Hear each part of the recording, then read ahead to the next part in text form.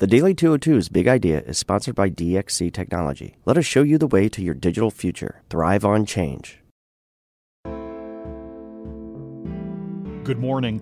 I'm James Holman from The Washington Post, and this is the Daily 202 for Friday, March 6th. In today's news, Elizabeth Warren's exit from the race ignites a conversation about sexism in politics.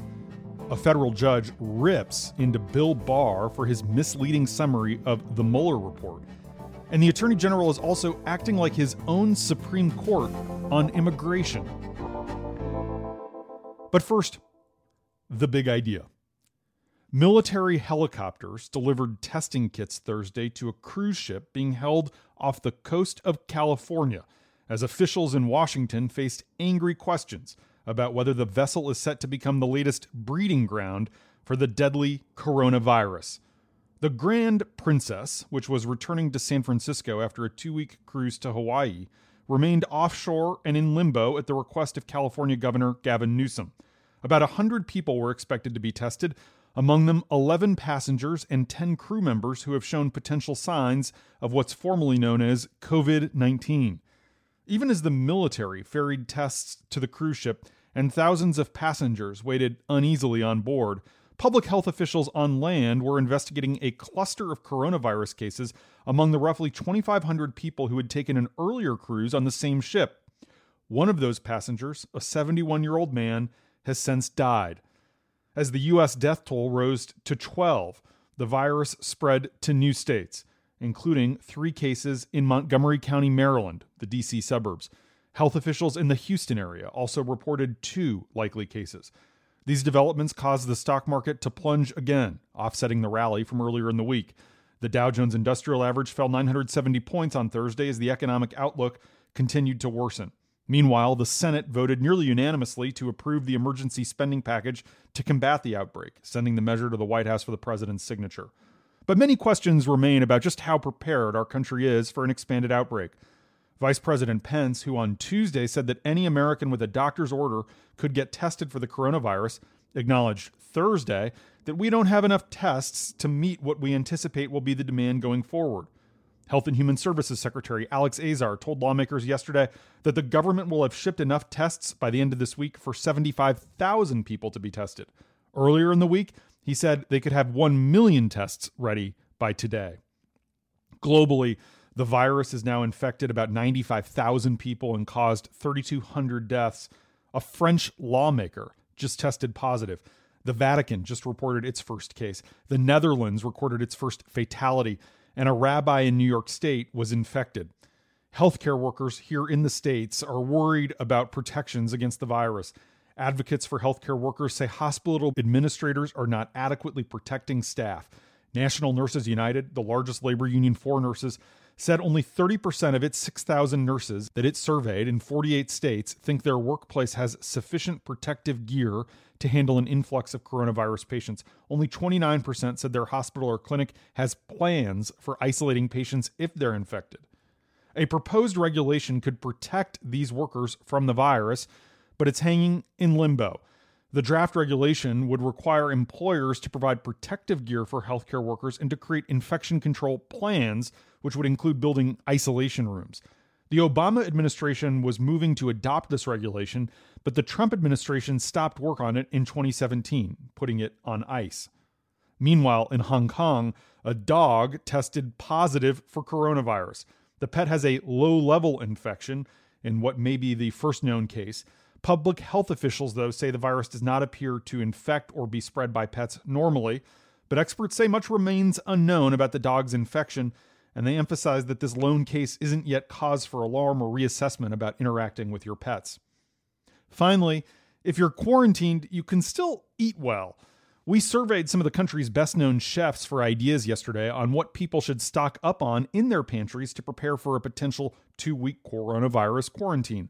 Celebrity chef Padma Lakshmi suggests that families stock up on frozen veggies and pick a weekend to cook huge batches of different dishes that are stewy and freeze well, like turkey chili. Nina Compton suggests keeping lots of snacks in the fridge, including pickles, nuts, frozen pizzas, and some bags of dried pasta, dried beans, and rice. Edward Lee says you should buy a few packets of instant ramen and you can glamorize them with frozen green beans, curry powder, and some cheese. And as I mentioned yesterday, the Post has launched a special pop-up newsletter to keep you updated on the spread of the virus. It features a roundup of all our vital reporting. Any article featured in the newsletter is completely free to access. We're taking down the paywall for them as long as you click from the email. To sign up, you can go to washingtonpost.com/virus newsletter, washingtonpost.com/virus newsletter. And that's the big idea. Here are 3 other headlines that should be on your radar as we end another wild week. Number 1, as Elizabeth Warren decides whether to endorse either of the 2 male candidates remaining in the Democratic race for president after she dropped out, her supporters are left to contemplate a factor that many believe contributed significantly to her loss. She's female. It's not that Warren ran an error-free campaign, but her male counterparts also made big mistakes as well. The exit by Warren, who spent much of last year leading in many polls, was a reminder of 4 years ago, when Hillary Clinton's loss sparked a national conversation about whether a woman could ever win an election to the country's highest political office. Warren's withdrawal also prompted other leading women in Washington to reflect on why that highest and hardest glass ceiling that Clinton once talked about is still so intact. Nancy Pelosi said yesterday that every time she gets introduced as the most powerful woman in the United States, she almost cries because she thinks about how she wishes that weren't true. Still, the Democratic primary has been unusually complicated this year, and many argue that other factors besides sexism were also at play in Warren's fate, like her botched maneuvering of Medicare for All. Her initial strategy also rested on quickly consolidating the left, which discounted Bernie Sanders' enduring appeal after 2016. Speaking to Rachel Maddow on MSNBC last night, Warren called out Sanders for not taking more steps to control what she called the organized nastiness of some of his supporters. Looking forward to the rest of the primaries, Sanders canceled a speech scheduled for later today in Mississippi, where Joe Biden is heavily favored to win the primary on Tuesday, thanks to his support among African Americans. Instead, Sanders will focus on winning Michigan the same day. Many believe Biden could essentially clinch the nomination if he can beat Sanders in the Wolverine state, where Bernie scored a big upset 4 years ago. And Biden's team is quickly scaling up, hiring lots of new staff.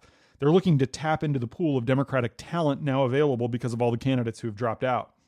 And Mike Bloomberg is forming a new outside group to support the eventual Democratic nominee. He's decided to form an independent expenditure campaign that will absorb hundreds of his staffers from the presidential campaign and concentrate them in 6 swing states to work to elect the nominee.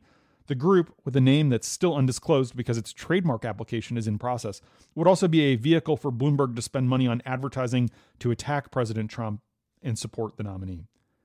Number 2, U.S. District Judge Reggie Walton, a conservative appointed by George W. Bush, is overseeing a lawsuit brought by Epic, a watchdog group, and BuzzFeed News to try to obtain the full report from Bob Mueller.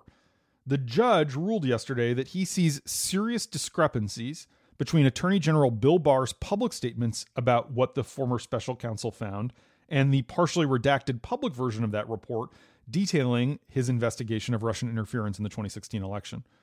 Walton ruled that because of those discrepancies, he will conduct an independent review of Mueller's full report to see whether the Justice Department's redactions are appropriate under the Freedom of Information Act. In his 23-page opinion, Walton said he had, quote, grave concerns about the objectivity of the process that led to the public release of the Mueller report. And he added, quote, Barr's lack of candor specifically calls into question the Attorney General's credibility. The judge said he cannot in good faith take Justice Department lawyers at their word that redactions in the report were all done for legally appropriate reasons. Number 3, Barr quietly intervened last week in an immigration asylum case. He issued a decision that narrowed the definition of torture for asylum seekers who invoke it as grounds for staying in the United States. Barr used an obscure process called certification. It's historically been little used, but it's a power of the Attorney General that allows him to overrule decisions made by the Board of Immigration Appeals. These decisions by the AG set binding precedent. Immigration lawyers and judges say the Trump administration is using this power with greater frequency, to the point of abuse, as it seeks to severely limit the number of immigrants who can remain in the United States. Experts say the administration is also using it as a check on immigration judges whose decisions don't align with the administration's agenda. Meanwhile, Trump's border crackdown has stalled. Illegal crossings increased again for the first time in 9 months in February. And ICE is targeting sanctuary cities with increasing surveillance. The agency's leadership has requested 500 more special agents to join an enhanced arrest campaign rolling out in these cities. It's part of the president's re-election strategy. And here's the latest wild story from Trump's war on immigration. A blind man has failed the U.S. citizenship test because he couldn't read in English. Born 100% blind, the 23-year-old legal permanent resident has been studying English for the past 6 years since coming to America from Mexico as a teenager. He got a vision exam by an optometrist so he could prove he's legally blind. And he asked in his application that he be given the test in Braille. But then came the problem, the reading portion of the exam. The agency said they received his request for Braille, but the U.S. government doesn't make that available as an option. For the record, the Citizenship Agency says they gave him 3 attempts to read a sentence in English, but predictably, whether the print was large or small, he couldn't read what he couldn't see. And that's the Daily 202 for Friday, March 6th. Thanks for listening. I'm James Hohmann. Have a good weekend. Stay safe out there and keep putting one foot in front of the other. I'll talk to you on Monday.